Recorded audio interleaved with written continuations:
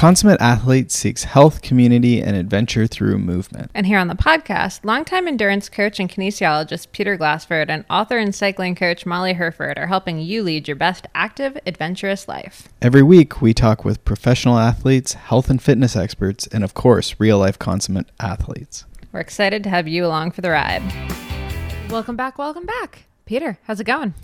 It's going good. We're getting into the fall here in Ontario, which is when I usually start walking more and stop riding my bike quite as much.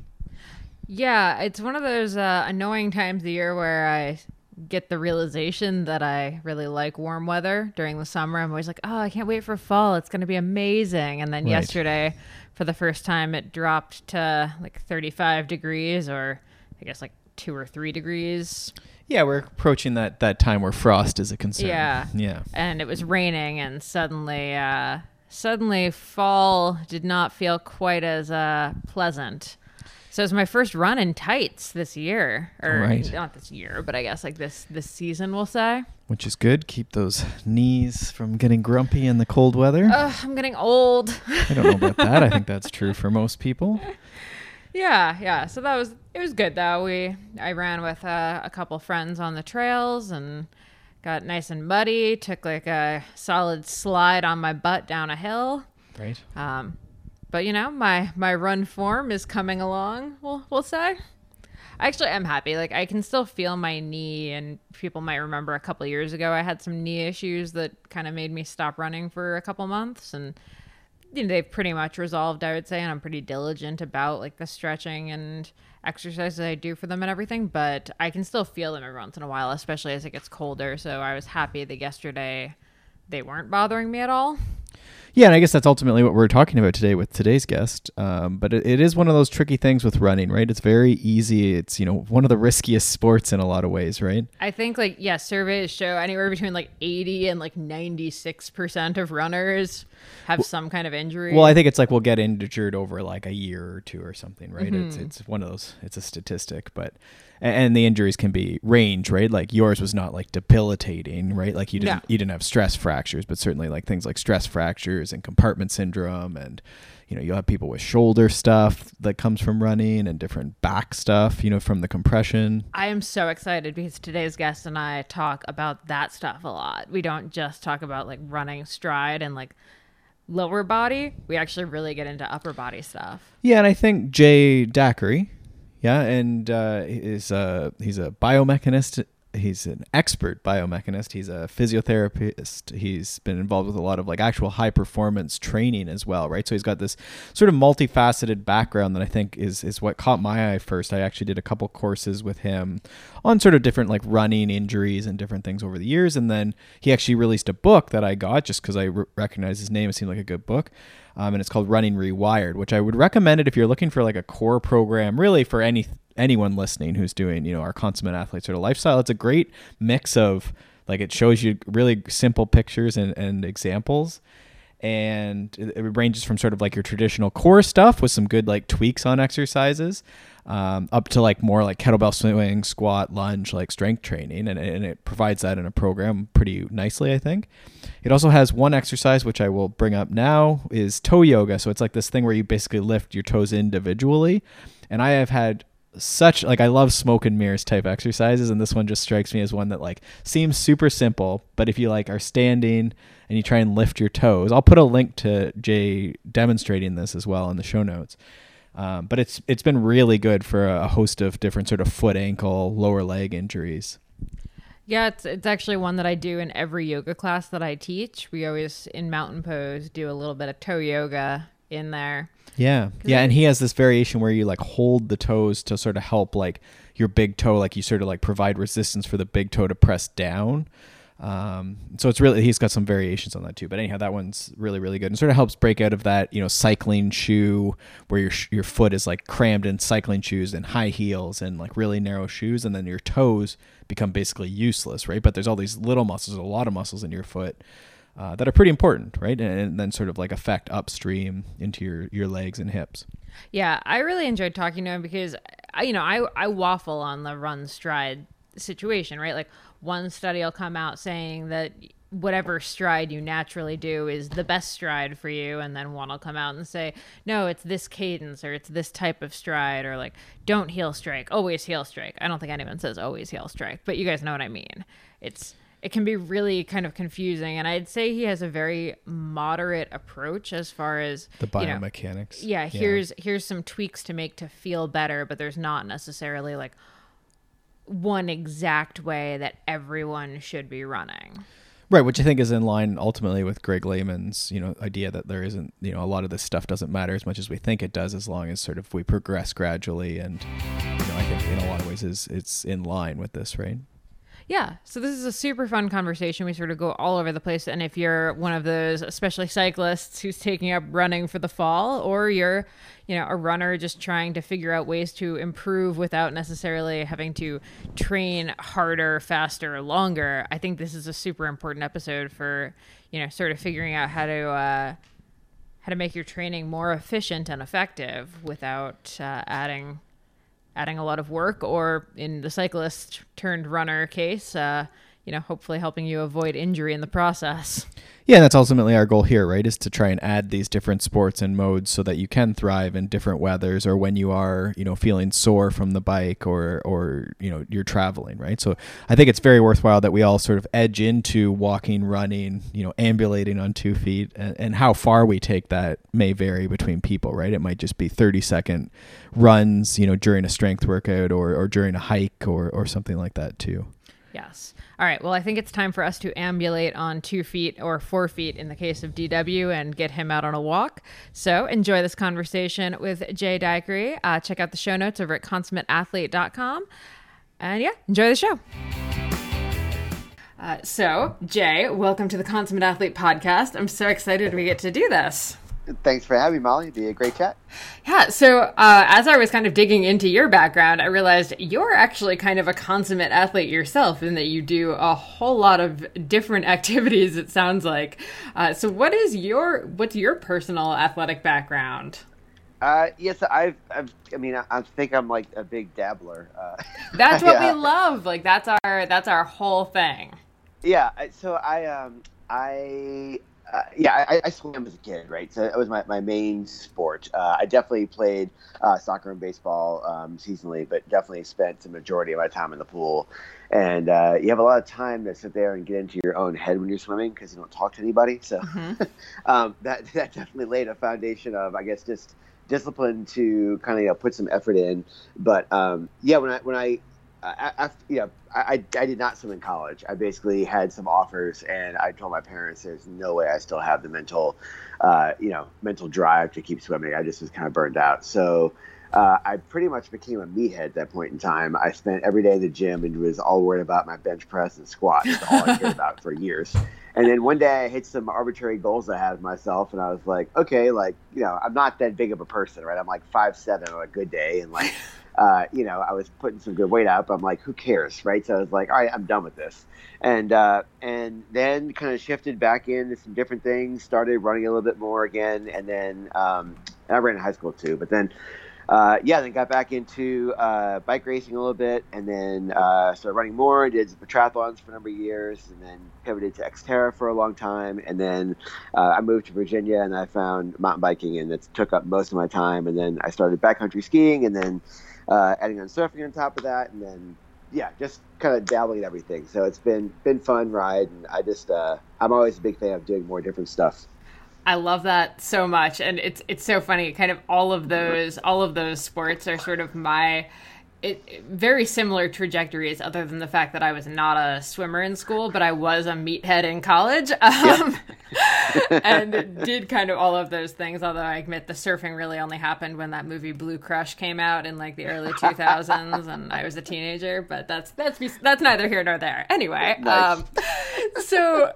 How did you end up where running is sort of the main focus of your research? I mean, I know you've worked with a bunch of other, you worked with the Cycling Federation, you've done some golf work and stuff like that, but running seems to be sort of the core of where you're excited about research. How did that come about?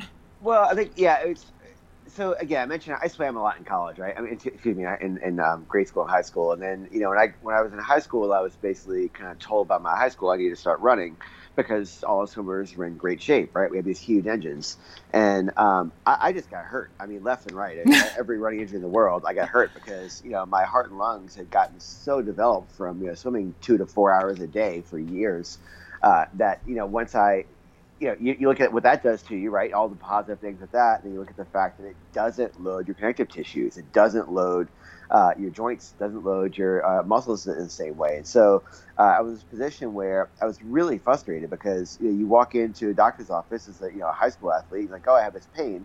They're like, oh, well, you shouldn't run because if running's hurting you, something's not. Just keep swimming. And I mean, in some cases, okay, yeah, you're right. But the other case, like, I was 14. Like, why can't I do whatever I want at 14, right?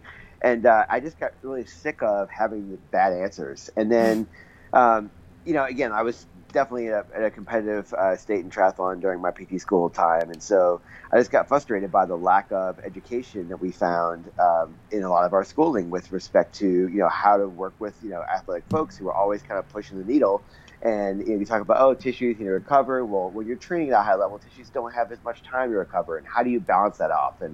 And so I think that a lot of it led to just unanswered questions in my career, right? Just not getting good information. And then, so that was definitely the drive to try and do better because, I went to PT school. You learn how to assess things. You don't learn how to treat anything because you don't have time.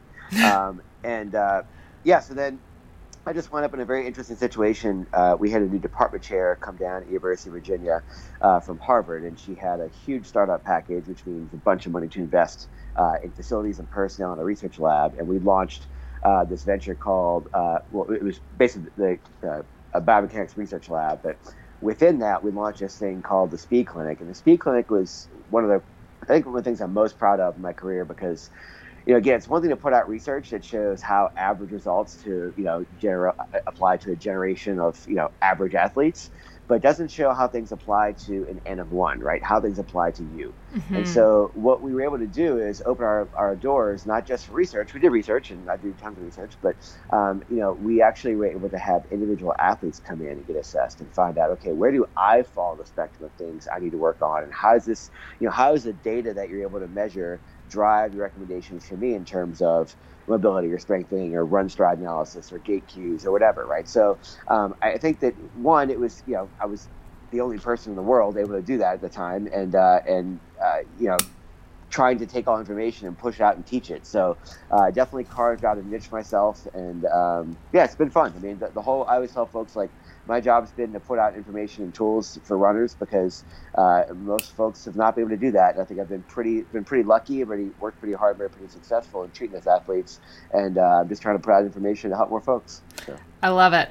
And so it's so interesting, and I guess maybe I'm thinking about your swim background. I feel like with running, most people just kind of assume running is you go outside and you run, and that's sort of all there is to it. But then if you have a swim background, you get all of this like stroke analysis and all of these like little tiny tweaks that you make to your swim stroke to be more efficient and effective, and you really focus on technique. But running, it doesn't feel like anyone ever talks about technique. Exactly. You just hit the nail on the head. I mean, it drives me nuts. It's like people say, oh, running, it's so simple. You just put one foot in front of the other. I'm like, okay, I understand from a mental standpoint, it might be put your shoes on, go out the door. But you know what? In terms of biomechanics, running is tremendously complex. It is not simple. And I know mentally you want to make it simple, but the stresses it puts in your body, it's just not, right? Yeah. And like you said, it's like, other sports, every other sport is putting tons of time and attention on technique. And we're finally getting to the point where runners are starting to talk about this and be a little open. Some of the research out there has been frustrating because, they take athletes and they say, okay, come in and run this way, and like, now change this. And people are like, well, I don't know how to move that way. And like, okay, well, see, cueing your gait doesn't work. And I'm like, no, it doesn't. What your study's flawed because you ask somebody to do something they don't even know how to do if you have them stand up, right? Like, you say move your leg differently. Like, I don't know how to do that. How do you expect them to process that, that new cue when their foot's in contact with a quarter of a second or less, right? And so it's just, it's a lot of things go into it to make sure people know and feel how to move properly so that they can run better. Yes, I'm so glad you said that because I've seen, a lot of those headlines, and I mean I've probably been guilty of writing some of those headlines. I'm not gonna lie. It's what happens when you're in endurance sports journalism for a lot of years. Sure. But I've always been kind of critical of that because I feel like at some point the person's natural stride is not actually going to be serving them if they're loping with like one shoulder like 6 inches below the other and like butt sticking way out the back and like tripping over their feet. Like that can't possibly be effective. So Right. So you is Running Rewired your most recent book?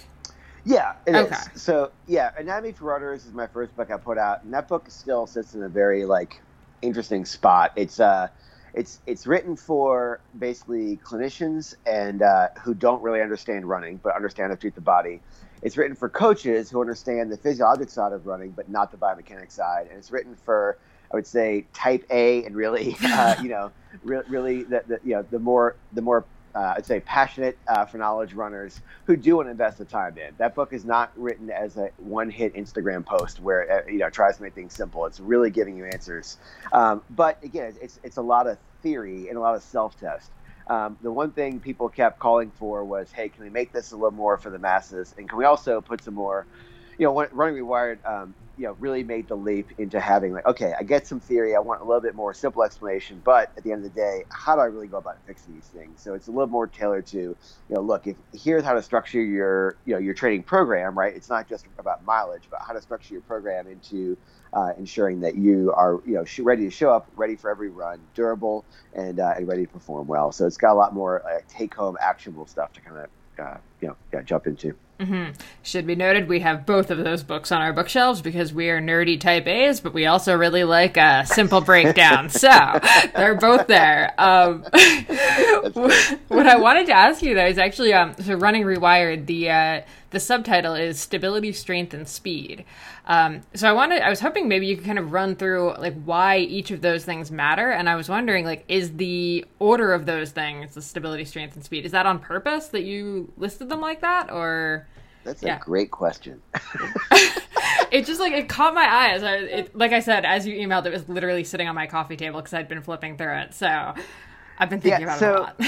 Yeah, so this is a great question. Okay, so let's talk about one thing in terms of big picture first. So, you can use different semantics and terminology if you want, but how I view things, right? If I'm going to ask an athlete to take time away from the sport, I have to give them a reason, right? And so, every athlete, no matter what your sport is, really, but you need to do things to make sure that you can steer your body stable and maintain postural control, right? And so what I mean by that is, running with your ideal alignment, not just at your first, 1 kilometer of your run, but making sure you can hold that for your entire length of every training session.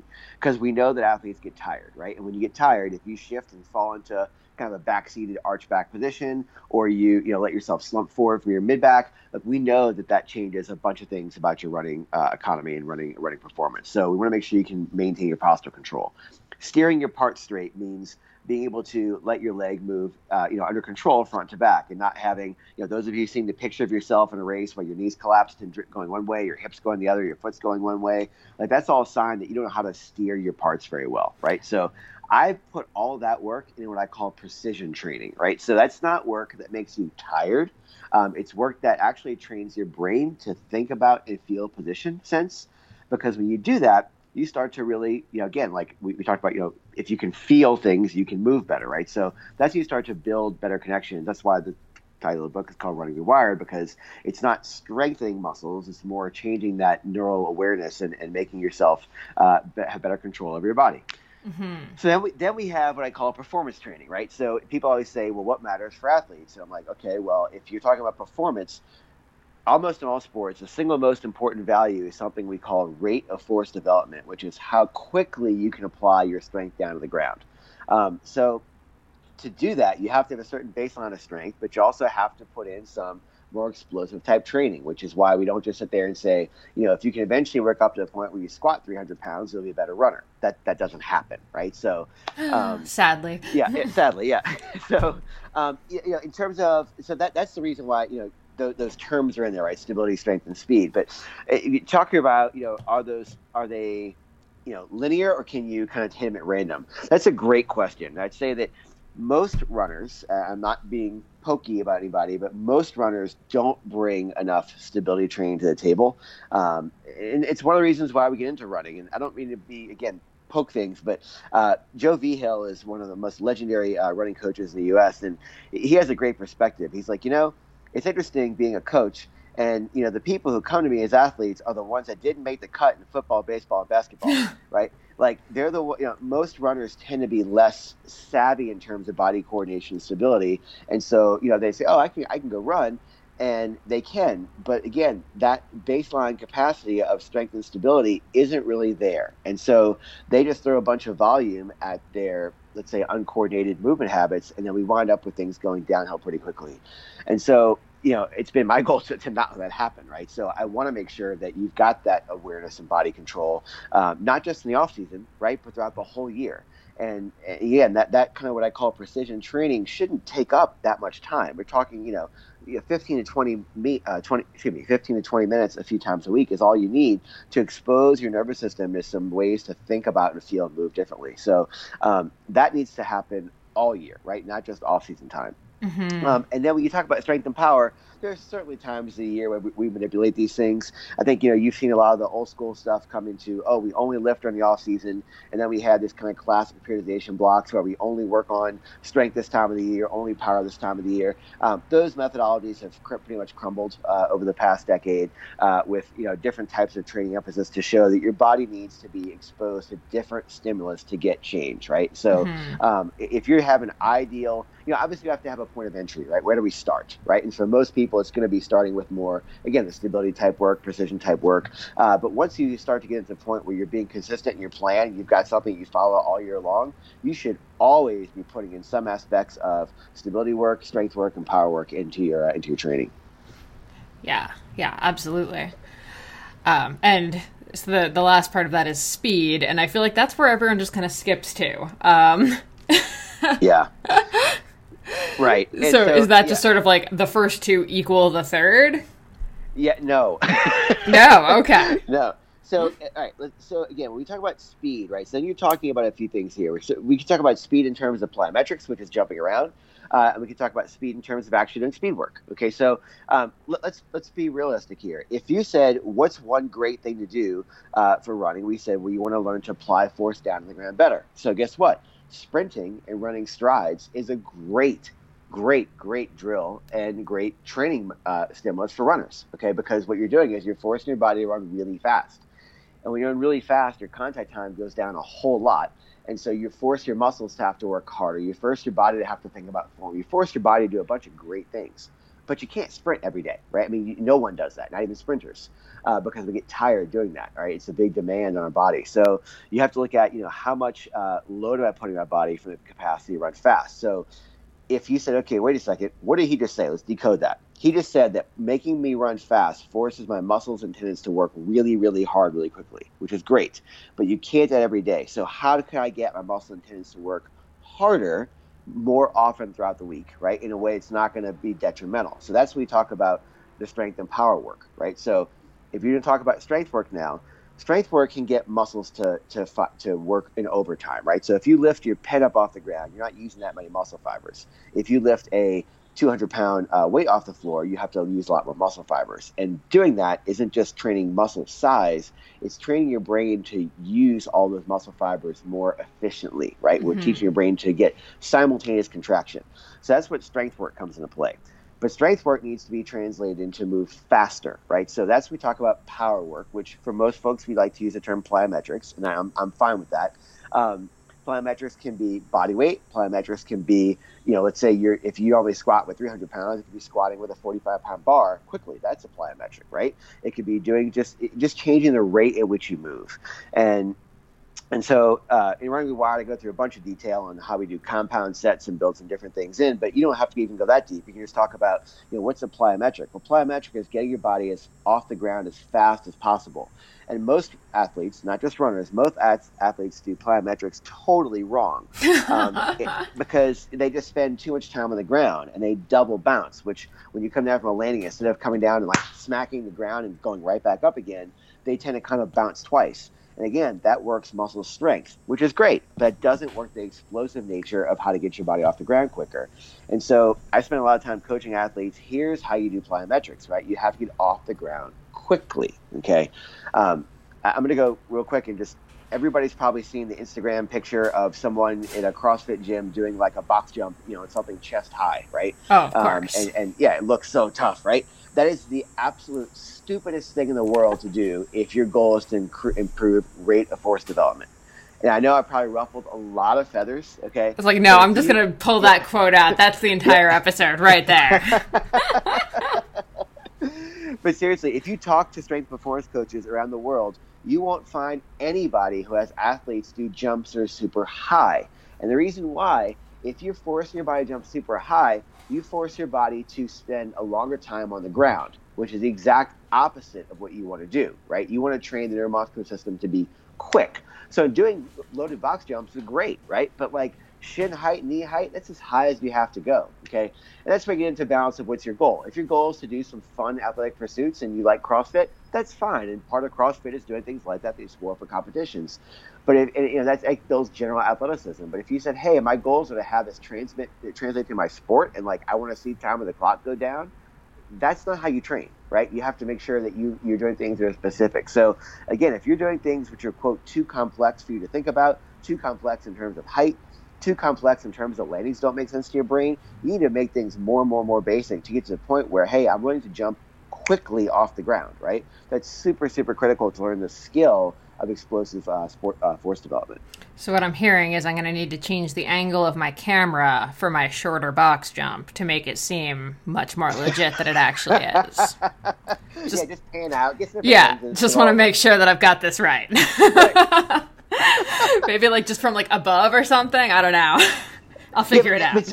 But seriously, for those of you listening, like I don't have any of my athletes, and in fact, I will tell you right now, there's not one single strength conditioning expert I respect out in the field who has athletes do box jumps higher than about knee height. Mm-hmm. There's just no need, right? So yeah, you don't have to go high. You have to go quick, right? So if you're doing a box jump and you jump up, right? I always tell, here's how I cue things. If you're just going to do a regular box jump, this could be you have a box in your garage, you have a picnic table out in the backyard, you have a retaining wall. Don't worry about what you're jumping onto. Just make sure it's solid, right? But when you jump up, okay, that's great. When you land, I want you to land softly, right? Land really soft, so try and be quiet when you land.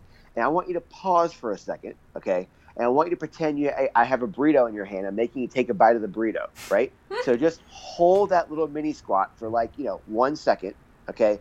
And then when you come back and jump down, I want you to think about pushing your feet to the floor even before your feet hit the ground. You can pretend the ground is glass, and I want you to shatter the glass with your feet as you explode back up to that little mini squat position at the top of your box again, okay? And here's the reason why. When we talk about plyometrics, we have to overload that tendon response. When you jump up and you land the box, guess what? There's not that much low when you land because you're jumping up. It's when you jump down. That's when you've got that increased velocity of your body coming down to the ground that challenges that tendon reflex, right? And we have to kind of build that coordinated pattern to jump up quicker, right? So that's why you're doing a box jump. It's not to jump up. It's to learn to jump down quicker. Okay. Oh, I love that. That's like a whole different way of thinking about the box jump. Totally. Very cool. So at the top of your jump, take a little bite of your burrito, chew it. Okay. All right. Explode down again, shatter the glass at the bottom, and blast your body back up top. That's what you're trying to do. Love it. Okay, I'm going to kind of shift gears a little bit here. I wanted to talk about, we're talking about running form and running. I want to talk about running posture a little bit. Mm-hmm.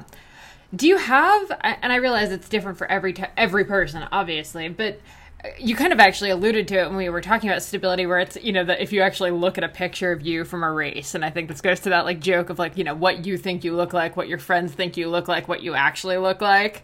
Yep. And again, we've got the Frankenstein running. Do you have any cues that you have people think about in terms of getting into a good posture while running?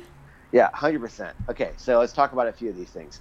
Most of us tend to stand with our body in a very backseat position, right? Because when we stand up, it's very easy for us to lock our knees, okay? Because if you lock your knees, you don't have to do anything for your quads. We tend to shift our pelvis forward, and we call an anterior pelvic tilt, and we tend to arch our back, and we hang out the ligaments in front of the hip called the Y ligaments, right? So, and that's the way a lot of us stand. And then we put our shoes on and expect things to be perfect, and that's not how it works, right? So, the way you stand, the way you default to when you're standing is kind of the position we tend to default to as we run. And not everyone, but the vast majority of runners tend to stand and run in the back seat, right? So a drill I have every athlete do, and let's be clear here. If you need to do this, do it, right? I mean, the number one thing runners hate to do is stop during a run. And one of the most important things to do, if I will give you a little self-test in a second, if this feels awkward, please do me a favor, stop every half a mile of your run for the next 2 weeks and just build this habit of where the heck am I in space, right? Where is my body falling? Where am I feeling things to be? Because once you start to pay attention to this, it's really easy to do it, but you just have to know where that position is. So here's a little test I want you to do. I want everybody to stand up, and I want you to relax, right? Just totally relax, and just think about for a second as you're standing, where is weight felt on your feet? Is it on the forefoot? Is it evenly split between the forefoot and the heel, or is it mostly back on the heel? Okay, and just ask yourself that question, just relax. Then I want you to do me a favor. Take your right hand, I want you to put your right hand on your belly button, and I want you to put your left hand up on your sternum, your breastbone, okay? And what I want you to do for me is, I want you, because most of us are going to feel a lot of weight on our heels, and I want you to make sure that you keep your belly button still, and your hand on your belly button.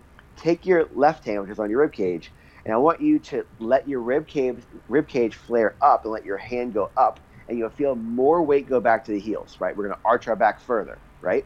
That's not what we want to do.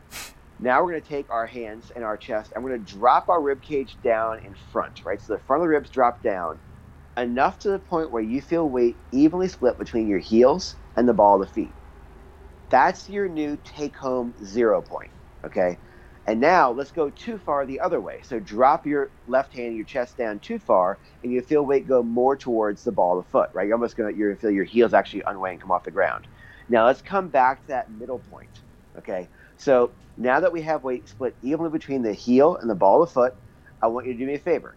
Stand on one leg, and now take your hands off your belly button and your chest, and I want you to shine your palms forward, okay? And what shining your palms forward does, it opens up your shoulder blades to avoid that kind of hunch position most of us are in throughout the day.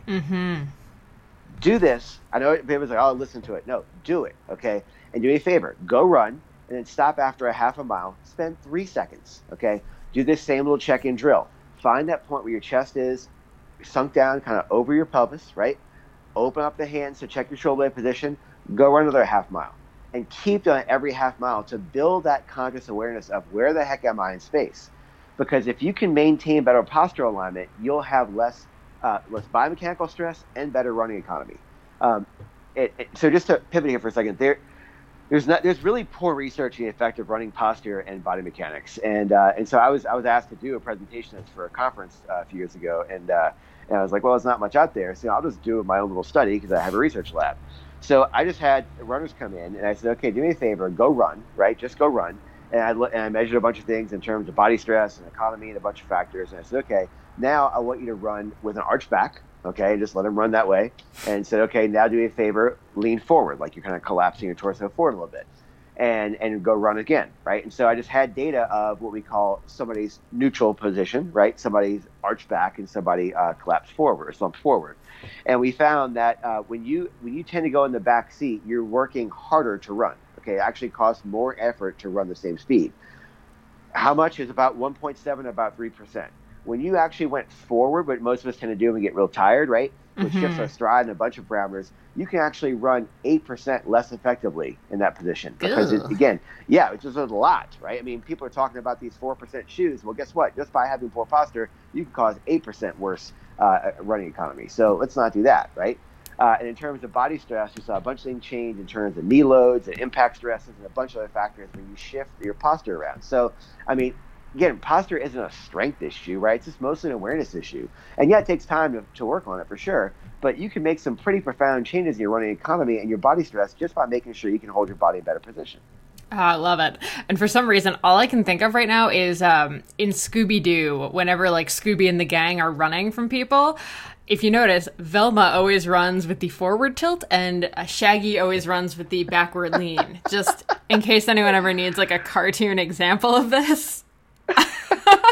Yeah, I haven't thought about this in decades, but now I'm like, yeah, actually, yeah, you're right. I do remember seeing that. There you go. New research for you. And then what about head posture when you're running? I know this is especially for trail runners who run with their heads just like down on, like just looking straight down at their feet. This is a huge problem I have. Any advice for where your head position should be? Yeah. So again, one of the biggest things I focus on with trail runners is this concept of pan and scan, right? And I think a lot of us tend to look at, the rock we're about to run over. Don't do that. You want to be looking, not into the horizon, right? The sunset, but you should be looking about 15 to 20 feet in front of you most times in the trail. And, your brain's pretty darn smart, right? When you see rocks, we tend to pre-plan for things. And yeah, it might be a big, if you're running on some rugged trails, it might be a boulder shin high you have to look at for a second to get over. But you should be looking very much in front of you. If you have to glance down quickly, try and make that happen from your eyes. Yeah, for sure. If you lead with a big kind of slumped head forward position, it's going to cause your torso to round forward, which is going to cause tons of havoc for your running form. So get used to the fact of kind of trusting yourself and what I call pan and scan. Find some terrain, look what's important in front of you, right? Is there a root? Is there a rock? Is there some off-camber stuff? But your body will make adjustments and kind of plan for that. So yeah, definitely don't stare straight at your feet. Yeah. And it's actually kind of amazing. A couple of years ago, I was doing a couple like parkour lessons because I was super intrigued by it. And what I was shocked about is like the precision jumping in it. And I kind of assumed I would suck at it. And, it's like jump, from between these like sidewalk cracks and land on this sidewalk crack. And I was like, I can't do that. Like, not because I couldn't jump far enough, just because like the precision of that just seemed crazy. But it's actually super easy. It's amazing what your brain can do. And like, if you can apply that to the trail, you're not going to need to just be staring down the whole time. Yeah, exactly. So you didn't need to become a stronger athlete. You didn't become a better jumper. It's called neuroplasticity, right? You gave your brain a skill, and your brain's like, I'm terrified. And you practice it, and your brain goes, oh, okay, I can do this, right? Mm-hmm. So it's exposing yourself to something new and learning a new skill, and that's what we're talking about. So that's great. Yeah. Okay, so I'm going to kind of like flip this around. I have a couple of like I think they're posture-related issues, and I'd love to get your take on them. So these are problems that we've heard from people who've written in that say that they have these like certain aches and pains running. So I'm curious if you can like relate them to postural issues, and I think you probably can, given what we've talked about. So the first one is actually kind of weird. Upper arms getting like painful or stiff partway through the run. Any thoughts on that? For sure. So again, most of us tend to run. Do me a favor, right? So I want you, if you're sitting down or standing up, it's fine. I want you to take your shoulders. I want you to shrug them up really, really, really high. Okay. And now try and breathe in deeply. Okay. All right. It doesn't feel very good, right? And now relax your shoulders down and take a big breath, right? It's much easier to breathe, right? So most of us as we run tend to tense up. And again, a lot of us have that kind of slumped over position for being on our computers and our phones and our tablets all day long.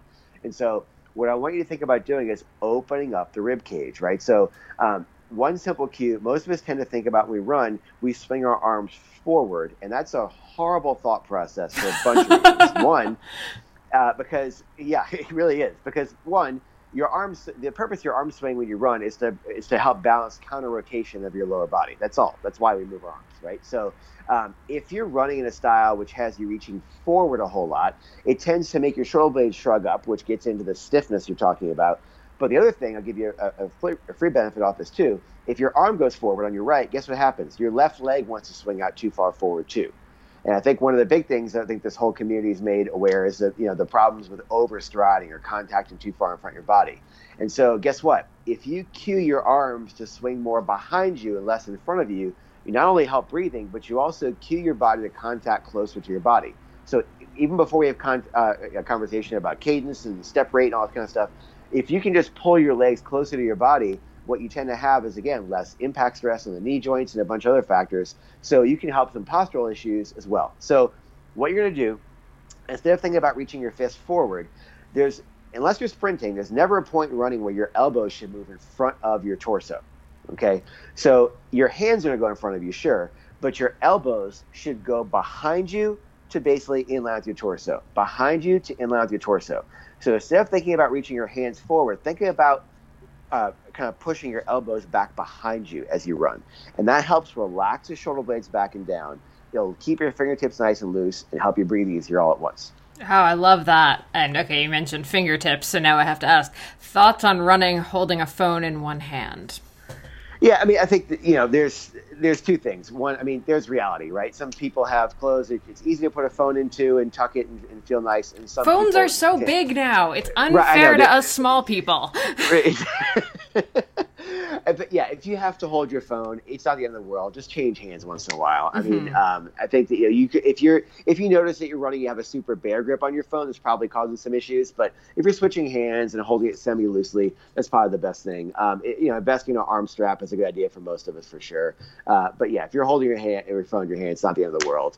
I mean, I would say that if you're holding a lot of weight in your hand, it's probably not ideal. I mean, it's, ultra runners just crack me up because they're holding, the new thing now, you have these, water bottles that have little kind of neoprene sleeves you put your hands in. That's the worst place I want to hold, 16 ounces of fluid that's jostling around. That doesn't make sense. It's a lot of weight. It's moving a whole lot, and you have to shift it back and forth the whole, every single stride. So that's something I'd say that fundamentally I just can't see the role behind biomechanically being anywhere near helpful. It's like running with a shake weight. Exactly. Yeah, go do that. See how you like it, and then come back and ask me the same questions. Oh, so good. Okay, next, moving down I miss the shake weight. I miss that whole era. Anyway, I know, right? I mean, rollerblades are back now, so it's only a matter of time. That's true. Okay, moving slightly down the body. Nodding up in your low back, top of hip during runs, especially sort of on uphill situations or later in the run. Yeah, so again, that goes back to the vast majority of people tend to fall back to that arch back position, right? So you have hips, right? Hips allow your thigh to swing forward and swing back. Your hips are not your low back. And so many runners, because they don't have good coordination with their hip joints, when they run, right, they tend to actually extend their low back to get their leg back behind them versus they're extending their hip joint. So part of this is that little posture check-in we talked about. And part of this is learning how to properly kind of tap in and tune into what your hip joints do. I have an exercise I use all my runners when I start with them. It's called the pigeon hip extension. I've got this in my books. I've got this online in various forms. You can just Google it. But basically, it's a way to make sure that you're able to actively recruit your hip muscles to do what they're supposed to do without moving your low back, right? And so that's a really critical point. But it's not a strength issue. It's a coordination thing to make sure you can move your hips independently of your spine. And so many runners have not learned this skill. And so you just talk about, oh, well, my coach said do this. And it's like, I don't know how to do that, right? So kind of going back to what we started with, you have to learn to develop precision control around your hip joint. So there's actually, those of you who want to do this, if you just Google Dicharry running rewired hip circuit, there's a whole video we did online. It's free, and you can go look at to kind of learn how to, again, separate out hip control from spine control, which is absolutely critical. Again, the whole circuit takes, I think, 12 minutes. And again, it's a great exposure for your brain to learn to move differently. Oh, awesome. And I'll link to that in the show notes too, just to make it easy for people to find. That's definitely one that I've noticed as I've upped mileage. It's mile 25 in a trail run kind of situation, but I definitely notice my low back tends to start tightening up, and I think it's entirely that's exactly why. So yeah, Molly, let's dig into that for a second because it's interesting, right? So this is one of the kind of things I hear all the time with runners. I'm fine, but then when I get to my longer runs, things tend to hurt. It's only a problem when I run long. Okay, well, let's decode that.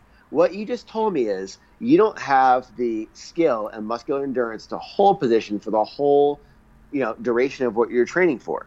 That means your training program is not working, right? So what I get into is, okay, let's find the black holes in terms of, you just talked about two things. If you're getting forms changing when you're fatigued, that means we have to work on some postural work, which yes, goes down to awareness, but also making sure your core work is appropriate.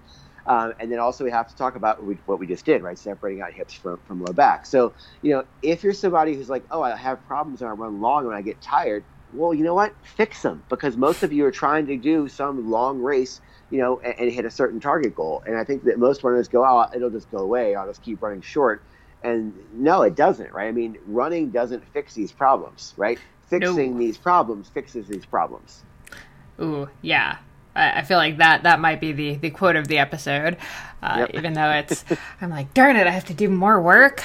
I already Yep. do stuff. Well, but yeah, and again, it doesn't take longer, right? I mean, again, I'm not looking to say, okay, if you're already doing, 10 minutes of core work, now add these other 25 minutes on a day. We're just trying to say, look, are the things you're doing working? If it's not, let's change it up, because I mean, the whole goal is about doing all this, complementary stuff is to make sure it complements you. It's not cross training. It's not looking to take extra time. It's looking to make sure, again, that you are a more robust athlete, and that athlete can actually go and put some running mileage in and maintain control of your body. Yeah, and I think what you just said, it's not cross training. Like, that's so important, because I think runners and cyclists get really kind of caught up in like anything that isn't on the bike or on the run is cross training, and it's like, no, it's complementary training. It's not 100%. That's a slide when I teach. I literally have that slide in my presentation. I'm like, look, we have to make sure that all these things, we're trying to tell runners, look, we're doing different things to make, or all athletes, right? We're doing different things to make sure that when you show up for your training or show up for your race, your meet, whatever it is, right? Like, that's the best version of you that's out there. And, that doesn't come from just training your engine. It comes from training the chassis as well. Mm-hmm. Oh, so good. It's like you give these presentations often or something. You talk about this a lot. I don't know. For decades. Weird. And the other weird one that I wanted to talk about, and this kind of goes into what we talked about before we started recording with your latest product and with the yoga toe progressions that you've had, like ankles kind of popping frequently during runs, or not spraining, not straining, like whatever the like move right before that is. Yeah, so this is interesting, right? So if you were to tear your ACL, right, you go for surgery most of the time. If you tear a ligament in your shoulder, you usually have surgery, right? And they're like, what is an ankle sprain? You tore a ligament in your ankle. And most of us say, oh, you know what? I just tore a ligament in my ankle. It's fine, right? It'll be fine. Like, no, your joint became structurally less stable, okay? And I've done a bunch of research on this when I was at UVA with one of my colleagues, Jay Hurdle. And Jay Hurdle he's probably like the world expert on ankle instability and ankle sprains. And, what we found is that when people who don't sprain, right, when you have them run, they have a certain pattern in the way they move their bodies. And then so when you look at people with chronic ankle sprains, what we tend to see is they shift their entire pattern, right? They tend to stay more on the outside, more on the outside of their foot and ankle, which is how you sprain, right? So what you're saying is, if you're somebody who tends to sprain or even not kind of roll your ankles all the time, before your foot's in the ground, you're in a worse position. You're in the kind of riding the line of injury. And so what we have to do is we have to make sure that we rebuild that connection point between the foot and the ground. And that comes back to what are you doing from the foot, right? Because your ankle's popping because it's literally shifting back and forth and becoming unstable. And we want to work on rebuilding that foundation in terms of how the foot contacts the ground. So how do you do that, right? And so the first thing is, again, coordination first, right? We talked about, in the hips, we talked about learning to separate your hip from your back. From the foot, we talk about the same thing. Your foot's not a brick, right? It actually is 26 bones that are all very mobile. And you don't stop it from moving by sticking a post inside your shoe, like we've done, for years with insoles, right? You don't stop the foot from moving. What you want to do is learn how to control it as it moves, because your foot does need to move, right? And so one of the things we try to do is to teach runners and athletes all around the gamut, right, to learn to isolate control on their feet. So the toe yoga exercise is interesting because, if you look at your hand for a second, I ask you to curl your fingers back and forth, and now move your thumb back and forth. That's really easy, right? We have good dexterity in our hands. And we look at our fingers have 3 joints in them, and our thumb has 2, right? So our fingers and our thumb have very different purposes. Fingers curl around, thumbs locked in opposes, right? When you look at your foot, it's the same thing. Your little toes have 3 joints. Your big toe has 2. And our little toes are great for picking our socks up off the floor, right? But that's not how we run. In fact, those of you who've done like marble pickups and towel curls and stuff like that, what you're doing is actually training the pattern of picking the ball of your foot up off the ground. Now, that makes no sense for me, considering that running is a sport where we have to have contact with the ball of the foot on the ground. Right. So we want to train things that are specific to our sport, right? So we want to make sure we learn to keep adequate pressure across our ball of our foot as we're running, cutting, jumping, etc. So toe yoga is a great way to build that coordination inside the feet and separate out our big toe from our little toes. And for most athletes, this is really, really, really hard. And I get that. Okay. But again, everybody has in your brain, you have parts of your brain dedicated just towards your big toe, like literally. Yeah. So if you want to practice better control of that location in your brain, what you have to do is start to move that way, because we learn through movement, right? So we talk about kind of building a foundation of, can I isolate muscles around the big toe, which are really influential and control the arch, from little toes, which don't really have a purpose much more than, again, picking things up off the floor. To kind of get into what you alluded to, I developed this product called Mobo Board. And what Mobo is, it's a modified rocker board that basically challenges that control in terms of our body, right? Because it moves, or it rocks around the axis of what we call our subtalar joint, which is the joint in which we pronate and supinate around, which people talk about all the time. And it's got a cutout in there for your little toes, so you can't grab and curl, right? You have to basically cue yourself to go over to your big toe. And most athletes get on here and go, oh, this is the thing I never knew I needed, right? And so we talk about core control and controlling your spine. We talk about stability for our shoulder, right? To learn to control the ball in the socket. What are you doing in terms of foot stability? Most people aren't doing anything, right? So I would say this, sure, I hope you're looking at, considering a Mobo board to work on this, but whether you do or not, your success as an athlete, I can tell you, your connection points to the ground is critical, and it's mandatory that you give some attention to foot and ankle stability training, just like we do for our core, just like we do for our posture, like we do for our knees and our hips. So, again, train all the links in the chain. Don't train just the ones that you see in the mirror. What's inside your shoe matters. You actively control your foot. You don't just put a shoe on and hope for the best. Yeah, it's funny. I've been teaching a bunch of yoga classes for younger kids these past couple weeks, and one thing I do every time is, we start with sort of that mountain pose of standing, just, straight up, and a lot of what I do is start with kind of the yoga toes, where I'm having them try to lift up each toe and do things with their big toe, and actually kind of coming back to the running posture, almost getting into that, and not just relying on their knees being locked out to keep them upright and all of that stuff. So a lot of it is the yoga toes is a very apt name for it, because it all is very, very much what you would do in a yoga class, but with your toes. Yeah, for sure. Also, as far as things lazy people can do, yeah, you can do that, watching Netflix, Snapchatting, no problem. For sure. Easy. Yeah. So good. And yeah, I'll link to the Mobo board in the show notes too, so everyone can go check that out. It looks really neat. I'm like, ooh, this might be on my next order thing, because I could definitely use this.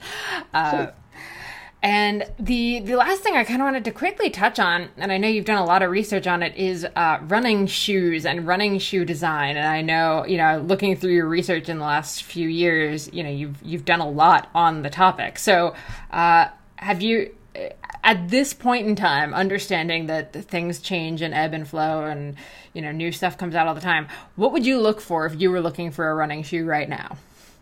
Yeah, so most folks out there, I want you to run with as little as possible, right? So let's be clear here. That does not mean everybody has to run in a zero cushion, zero drop shoe. It is not at all what I'm saying.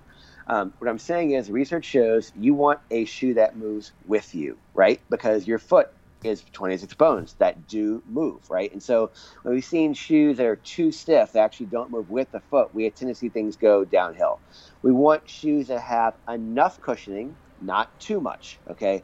Too much cushioning, I know, is a big trend for the maximal footwear right now, but what all that cushioning does, it lets you minimize the impact of running, while it tends to increase, actually, joint stress, particularly on the knee, because it allows you to overstride without actually feeling that big kapow every single time your foot hits the ground. So as little cushioning as possible is helpful.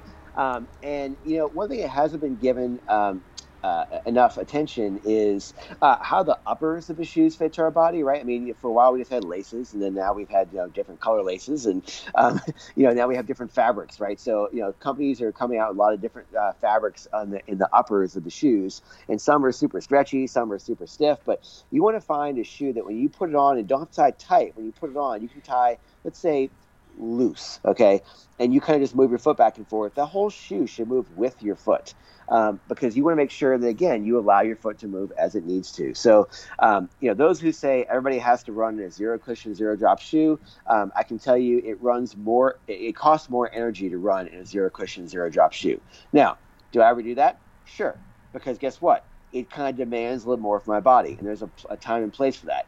If you said, hey, I want to go run, a speed work with some friends, I'm never going to pull out one of my zero cushion, zero drop shoes because it costs me more energy to run that way. Research supports that. You can feel that yourself, right? So there's a happy medium, and I think the happy medium for a lot of runners has been, these like things that look like they came out of the lunar lander. They just have like all this junk in them, and they're super cushy and big and overbuilt, and we just don't need all that, right? So less is more. You need something for sure, but I'd say that go less for sure. Yeah, and I like that you actually mentioned different shoes for different types of runs. Like I used to be very much into like the completely minimal shoe, and I still actually really like them for short runs, but I would never run in one for, something over a few miles. Right. And I'll use them to walk, go for walks and stuff like that because I feel like they're good for my feet and all of that. But I would not do my super long runs in them. So yeah, I mean, I always tell athletes, you have a road bike and a mountain bike for two different reasons, right? Yeah. You've got different golf clubs for different reasons. Guess what? You're as an athlete, right? You have different shoes for different things you do, right? So, it's no secret that if you're doing a speed work session, what do? You put on a pair of flats, right? I mean, you don't put on a big overblown, super cushy shoe because you can't get off the ground fast enough to talk about the rate of force development we said earlier. So you have different purposes. If you're on a rockier, looser, longer run and you want to put a shoe on, it's got a little more cushioning, nothing wrong with that. I mean, it's okay. But should that be your only shoe? Probably not, right? And when you're not running, what should you be in? I would go as almost minimal, whatever minimal footwear is defined as these days. But I'd go as little as possible because when you're walking, there's not much mechanical demand, and there's just a little subtle proprioceptive effect that we get when you can feel more with your feet. The more you feel, the more you learn. Mm-hmm. Oh, amazing. Awesome. Okay, well, I don't want to give away too much because I want everyone to go out and get Running Rewired, or if they're particularly type A, Anatomy for Runners. Everyone should check out Mobo Board, obviously. So where can everyone find everything that you do on the interwebs? Yeah, these days I'm shifting a bunch of content over. You can look around. I have two resources. So one is anathletesbody.com. It's a blog I kept for a long time and kind of stepped away from. And I'm going to start putting more stuff on there again. But I'm starting to put most things on the Mobo Instagram site, which is just at mobo.board. And also on the Mobo website, which is moboboard.com. If you look on there, there's a section called Thoughts. Click on that. I'm starting to put a whole lot more interesting kind of deep thought stuff for folks to dig into. I want to have a good resource for runners to again, want to think critically and get into the why. It's all going to be over there. Well, thank you so much. It was great chatting with you. I'm so glad we got to connect. Thank you, Molly. It was a great chat. Thanks so much for tuning into the Consummate Athlete podcast. If you enjoyed this episode or any of our past episodes, please do us a huge favor, leave us a rating or review wherever you listen to podcasts. It really helps us bring on, great new guests. And yeah, we'd also love to hear from you. You can find us on the interwebs at consummateathlete.com, at consummateathlete on Instagram. And I am at Molly J. Herford on Instagram and Twitter, and Peter is at Peter Glassford. Thank you so much for tuning in, and we will see you next week. As you know, materials in cyclocross are very important. What do you think, Mr. Sven Nies? It's very important to have the good material when it's frozen, when it's dry, when it's summer, when it's wet. The tires are very important. It's all about technique. It's all about the good material. So we brought the Bike Shop show back with a cyclocross focus. Same great format, new name, Bike Shop CX. Give it a listen. I think you'll dig it. Each week, Mr. David Palin and I talk about things that go on at our bike shop. We talk about things that go on in the pro cyclocross pit at all the big races around the country. Sometimes we have industry-leading guests on the show. Sometimes it's just the two of us yapping. If you're at all interested in cyclocross, I think you'll like it. The Bike Shop is open.